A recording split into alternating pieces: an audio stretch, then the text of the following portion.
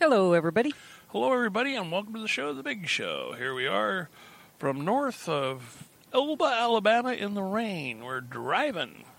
For those of you who use Elba, Alabama as your touchstone of where people are.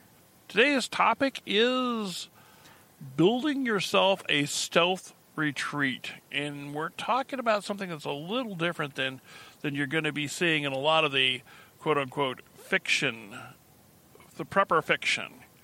And when they talk about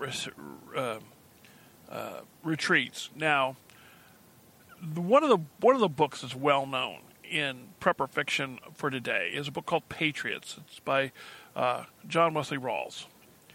And if you've read Patriots, you know what it's all about. If you haven't, well, it's about a bunch of people who build a retreat in, I believe it's Idaho. It's out west somewhere. I believe it's Idaho. Yeah, I'm pretty sure it is.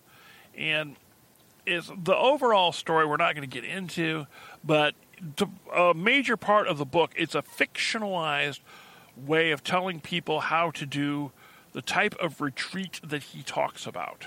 And even in that book, he talks about the kind of retreat that we're talking about. But basically, that retreat is a rural, standalone, standoff, shoot you if you come anywhere near us type retreat. And for those people who happen to have a spare couple $1,000,000 sitting around, it's quite workable. Then there are the rest of us, those of us who don't make that kind of money. We have bills to pay, we have mouths to feed, we have dance lessons to do. A lot of us apparently are married to going to softball games every single night of the year. Okay, parents, I don't get this.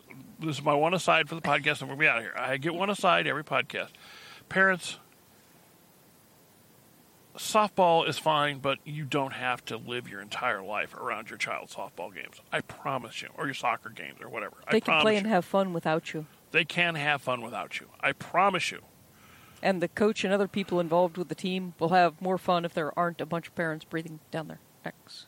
Yes. I referee a sport, and sometimes I referee the children's version of the sport, but not when I can help it, because it is so much more pleasant to referee for adults who are doing it as a, it's just a unpaid, fun hobby sport. So much more fun to referee for them than for the parents, because, of course, even though there is no real long-lasting meaning to winning or losing these games, there is so much drama from the parents. The kids are fine.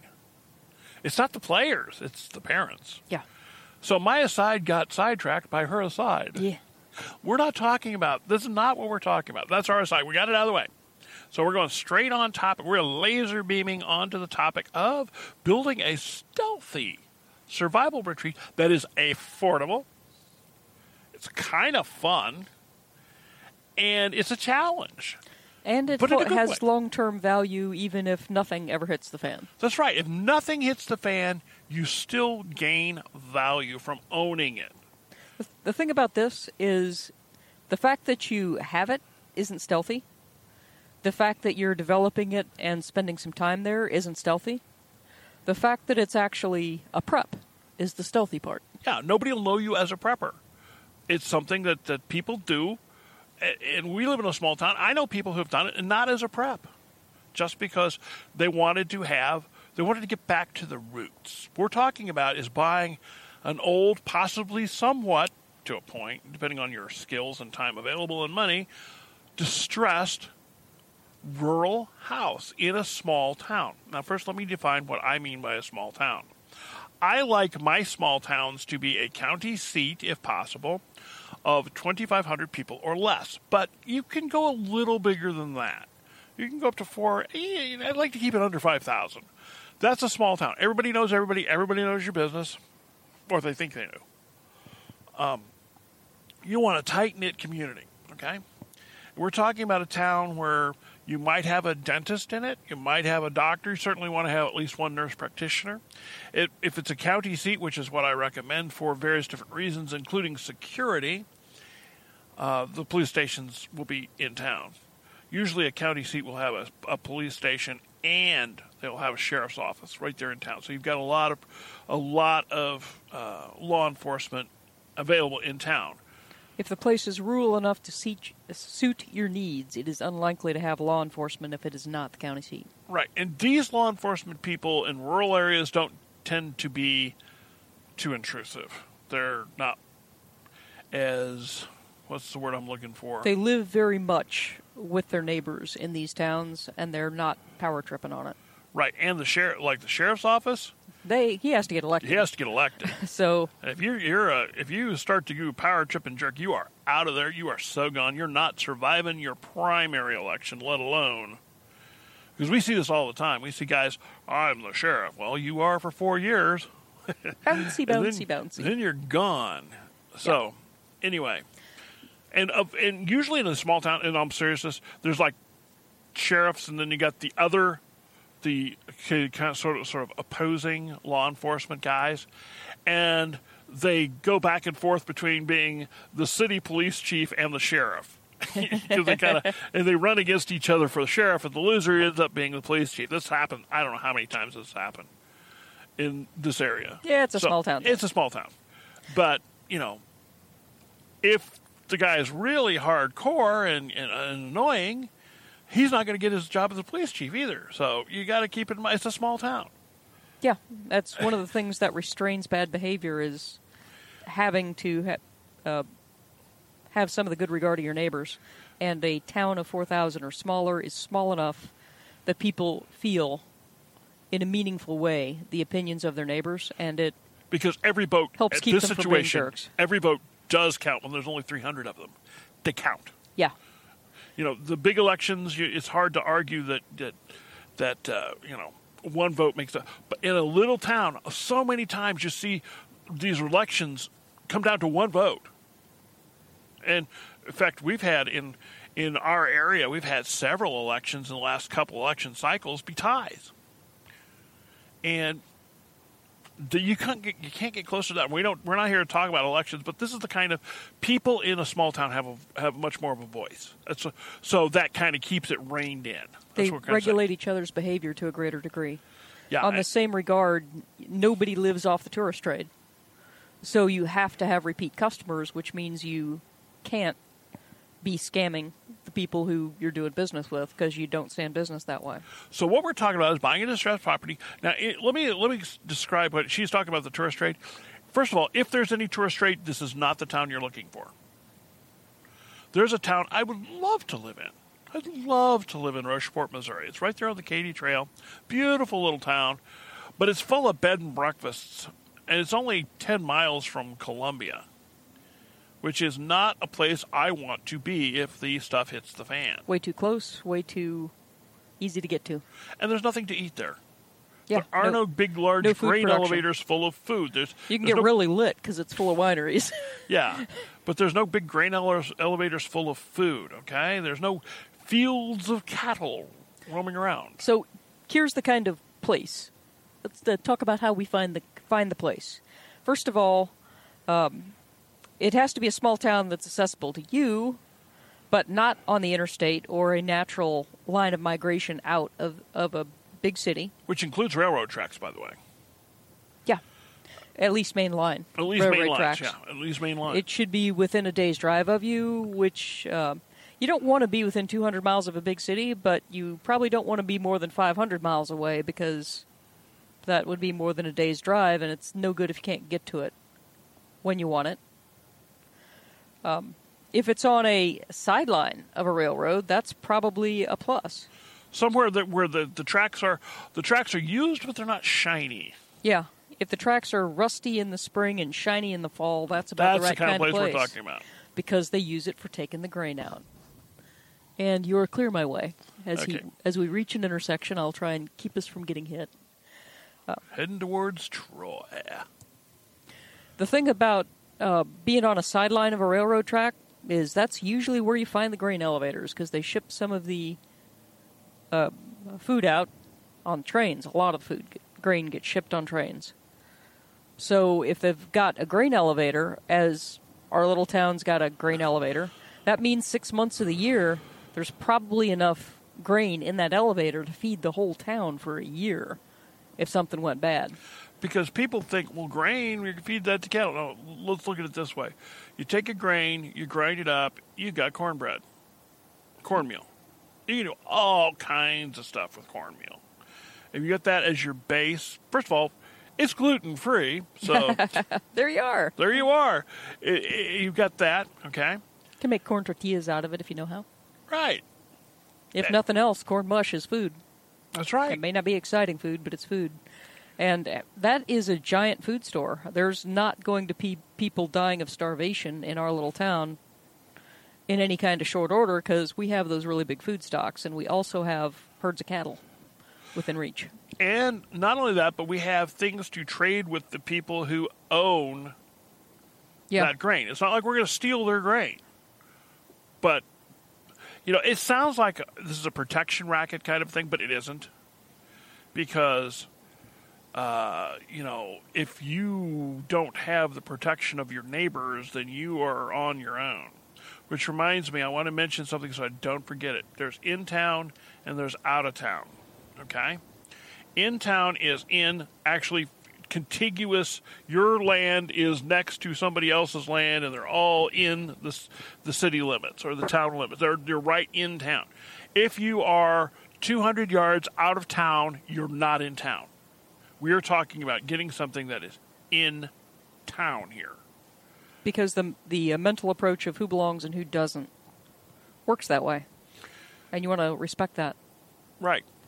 Something I also appreciate is we've been mentioning grain elevators because food production is a big deal. If you're doing this for a retreat you could go to if things get really bad, you want to go to a place that actually has a way where the people can produce enough food to sustain themselves. Right. So if you're looking around for places, a place to look around and find, this place has a really nice community garden. Now, you don't really care about the community garden. It just means the crops grow in that ground. This is one of our biggest challenges out at the place is we're going to have to basically import soil for what we're going to grow because the soil's just crud. It's junk. Yep. It's clay. That's why we could get it for so cheap, is it's not suitable for row crop farming. But we know that. Yeah. And it's so what we could afford. When we start doing our gardening, we're going to have to fix the soil. That's part of what's on tap. In fact, we'll probably do raised bed gardening because we're going to have to also fence everything in, which is something to consider. If you're in town, you don't have to fence except for to rabbits. Deer are not going to be an issue in town. Out in this kind of a situation, people will shoot them and eat them. Yeah. They'd never make it that far because somebody would shoot it and eat it. Yeah. But out in the country at night, deer will come. They will come. They will deforest you. You have to fence everything. The farmers in our county lose the outermost 5 to 10 rows of their corn every year to the deer. Yeah. They expect it. Part of it. So you plant the corn in big patches because if it's a little patch, the deer get too high a percentage of it. And then you sell the hunting rights on your land for thousands of dollars. And people come and shoot the deer and help protect the corn crop. An upside is that in this kind of small town, these old houses are usually readily available. Cheap. And they are cheap. Dirt cheap. You will not believe the kind of houses you can buy in a little town in the Midwest or in the Mid-South. You get into New York and I don't know of any place. I'm not into New York. I'm not into. But I don't know of places out there. But I know there are places that in just about every state where the prices are much more reasonable. And if you're making a 500-mile limit, because that's what you could drive in a day, you can get a lot of places. You can get a lot of places. But no, let me tell you. This 500-mile limit also includes having 500 miles worth of gasoline stored in your house at all times in containers you can take with you. So you need to be able to do this basically non-stop. Because if you need to get out of Dodge, you need to get out of Dodge, and you need to do it now. One of the reasons I want it close, I don't want it farther than 500 miles, is I want you to be able to get there. And I want it to not be a trek for you to get there. I want it to be, okay, we're leaving now, we'll be there tonight, kind of a deal. So that you will feel this. If you have to bug out, the people who do it successfully are going to be the people who leave early. Don't mess around with this stuff. So you want it to be close enough that you can pack up your stuff and go. Because you're going to have a lot of stuff pre-positioned in this house. Yeah, that's where most of the stuff you need is. This house, by the way, good roof. Good roof. Dry basement or root cellar, so you can keep your food preps there and have them be temperature controlled even when you are not running a bunch of electricity to cool or heat the house. It's best if the place has well water. A lot of places in town that don't have wells will have cisterns. You do want to check the quality of the water in either the well or the cistern to make sure it's drinkable and to figure out what you need to do to make it drinkable if it's not. If it doesn't have either of these things, then you need to think about where you're going to be getting water and have a way to get water to your house from that spot without a lot of labor and drama. Now, again, we want to repeat, especially if it's a place that hasn't been lived in a couple of years, get your well water tested. Do not assume it is drinkable. It may have bad things in it. Especially in farming country, there's a bunch of nitrates used as fertilizers, and they have contaminated a whole bunch of wells. Right, and if you're considering opening up an old well, you just really need to know what you're doing. And also, it's most likely going to be contaminated. And also, think about how you're getting the water out of the well. If you have an electrical pump and it's way down there, you're going to have to find a way to power that pump.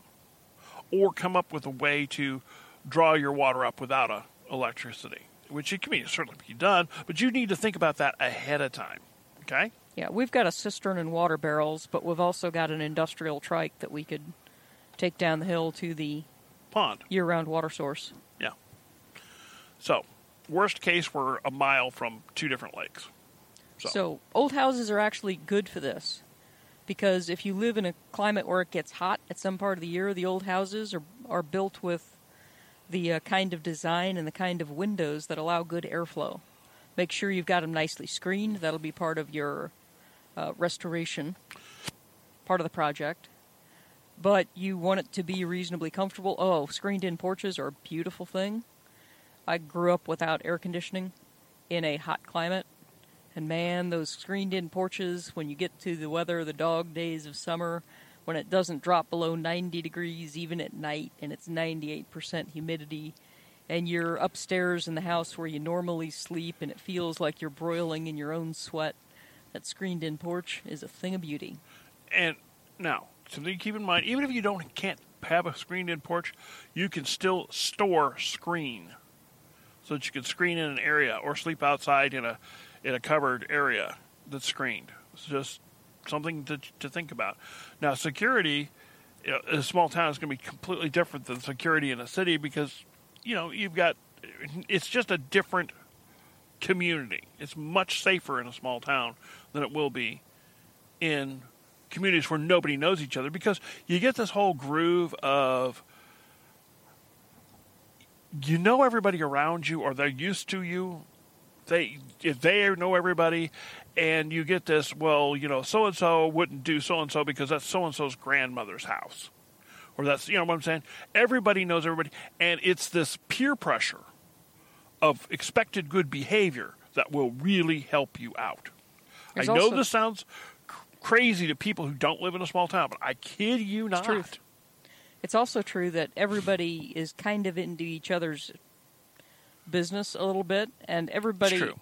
If, say, there's somebody in our little town who decides they want to make off with our stuff, and our security cameras and stuff don't dissuade them for whatever reason, they still know if they pull up to our house and start hauling out a bunch of stuff, there are 3 different neighbors who are likely to see them. Right. And those people will have a pretty good idea that, hey, that guy has no reason to be there and hauling a bunch of stuff out of Salty and Spice's place. And they're liable to call a couple of blocks over to the sheriff's office and have somebody stop by and see what's going on. At the least, it'll be noticed who was doing it, what kind of vehicle they were driving, and things like that. So it doesn't have the kind of anonymity that it does in larger communities, which makes it a lot less tempting to go and try and lift stuff from somebody. Yeah. And it's one of the reasons we really like to. And you will need to, if you do this, if you do what we're saying, you will need to spend a little time, get to know the neighbors, have them over for a barbecue. And just, you don't, the key thing is you don't lie to people, but you tell them you just need to get away from the city. I need to get away. I've got this need for having, a place to be ourselves away from the rat race. And people in a small town will totally believe that. Because that's why they don't live in the city. We totally get that. That's why we're there ourselves. If we wanted to live in the cases. city, we'd live in the city. But we don't. And they don't either. People in the city have this misapprobation or misunderstanding, I should say, that people who don't live in the city secretly want to. No. Not on a bet. Not on a bet. We don't live in the city because we don't want to put up with that kind of stuff. Period. End of discussion. And other people understand what we're talking about here. Other people get this, and those are the people you'll be talking about in... Yeah, those are going to be your neighbors. Those will be your neighbors. So, yeah. And that's what you're looking for. Because you can have a retreat. You can have a place. You can store all this stuff. So all of your eggs are not in one basket. You know what I'm saying? You have a place that you can get away to if you need to. And also, even if for something like a pandemic that's sweeping through the city, you can go to the country and you can seal yourself up and just not see anybody. And you'll be much safer. If you're talking about a situation where it may not be that the global stuff hits the fan, but your neighborhood's really unrest. You live close to a neighborhood where there's rioting. Let's say, for example, you are in the St. Louis area and Ferguson breaks out again. And, it's expanding and expanding. You can get out of that. You have a place to go, to get away. To at least send, if one person has to work, you can at least send the family, get the kids out of there. This is also offers a family the opportunity to split and still be in the family safety. Another thing it does is it allows a chance for you to have a location where you and, say, your sister and her family can both meet up. Okay? Yeah, you can use these as distant meetup places. Now, I do not recommend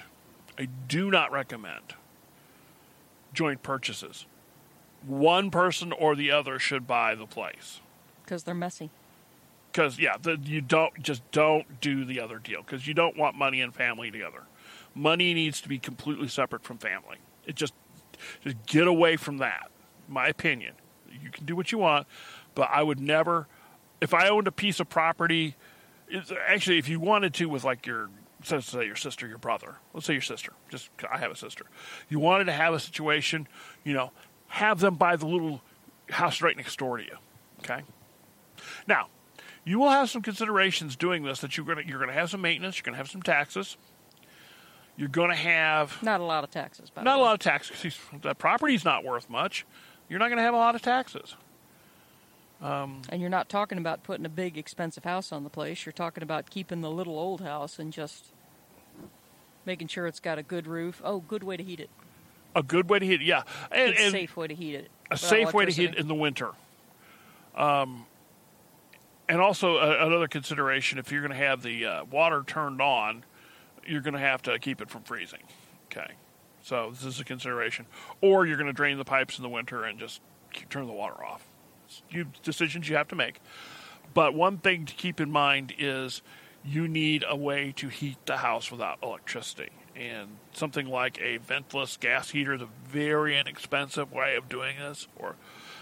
Because you get into the vented heaters, that's fine as long as they don't require electricity to run. A vented heater like, say, a sailboat they use on boats, they don't require electricity to run. Something like that. And that brings me to another point.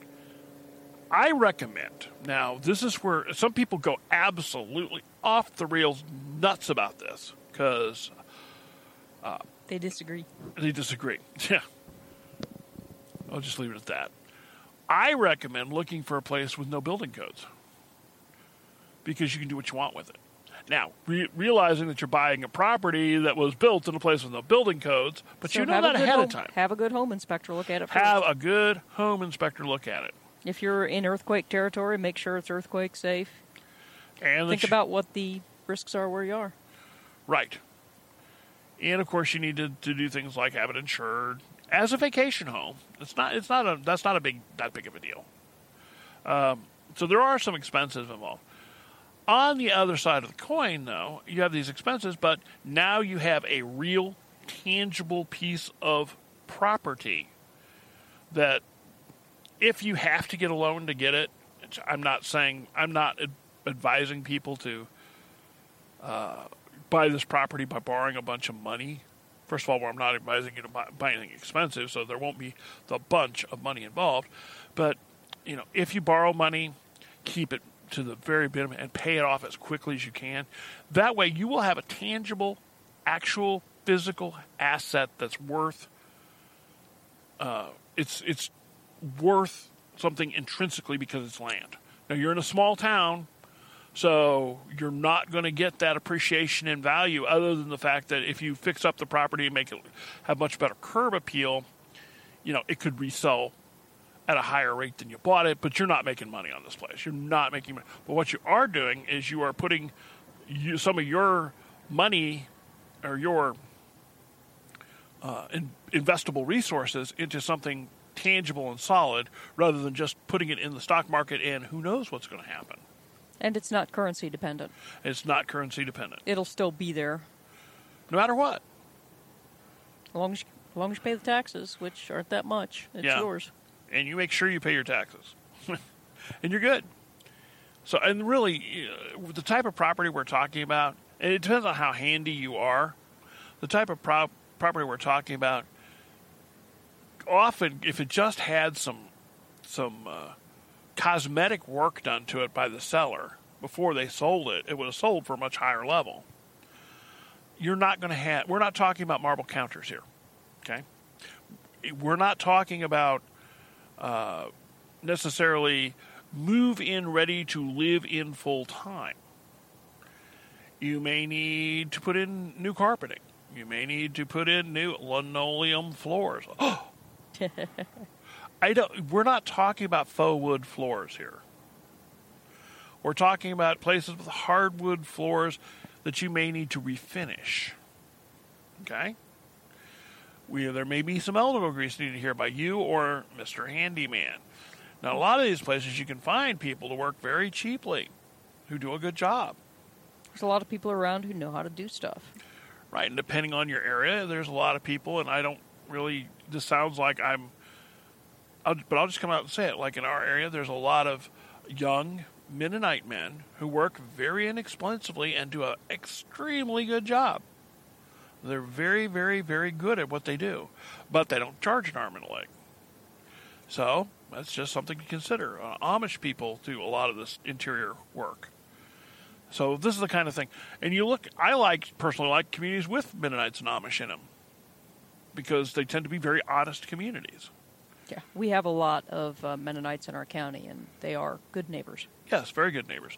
So there's some thoughts. Have you got anything else for our list? I'm sure we'll think of something once we hang up, though. Of course we will once we hang it up, but I think we've hit the main things we wanted to hit on this one. Enjoy the place, too. Yeah, you want this to be a place that you will enjoy getting away from. Yeah, and it could be one of those deals where you find something, if you can, that they have something that interests you nearby. For example, if you like wind sailing or windsurfing, wind sailing, find a place with a lake not too far away. It doesn't have to be a touristy lake. In fact, it's better off that it isn't. But have a body of water nearby that you can do that on. If you like to fish, that's pretty easy. Lots of places have good fishing lakes around. So, find something you like to do. And if you talk about the place, we call ours the place, but if you talk about your place in the country, and you talk about it, you say, Well, yeah, that's my fishing cabin. It's Or not right my- on a lake or anything because I couldn't afford that, but it's my fish. It's where I go, and then I can go fishing. It's my 'em- getaway. Right, your getaway. It's not. It is not your prepping retreat. A BOL. It is not. Even though it is your BOL, it's not your BOL. Now, the key reason you want to do something like this instead of,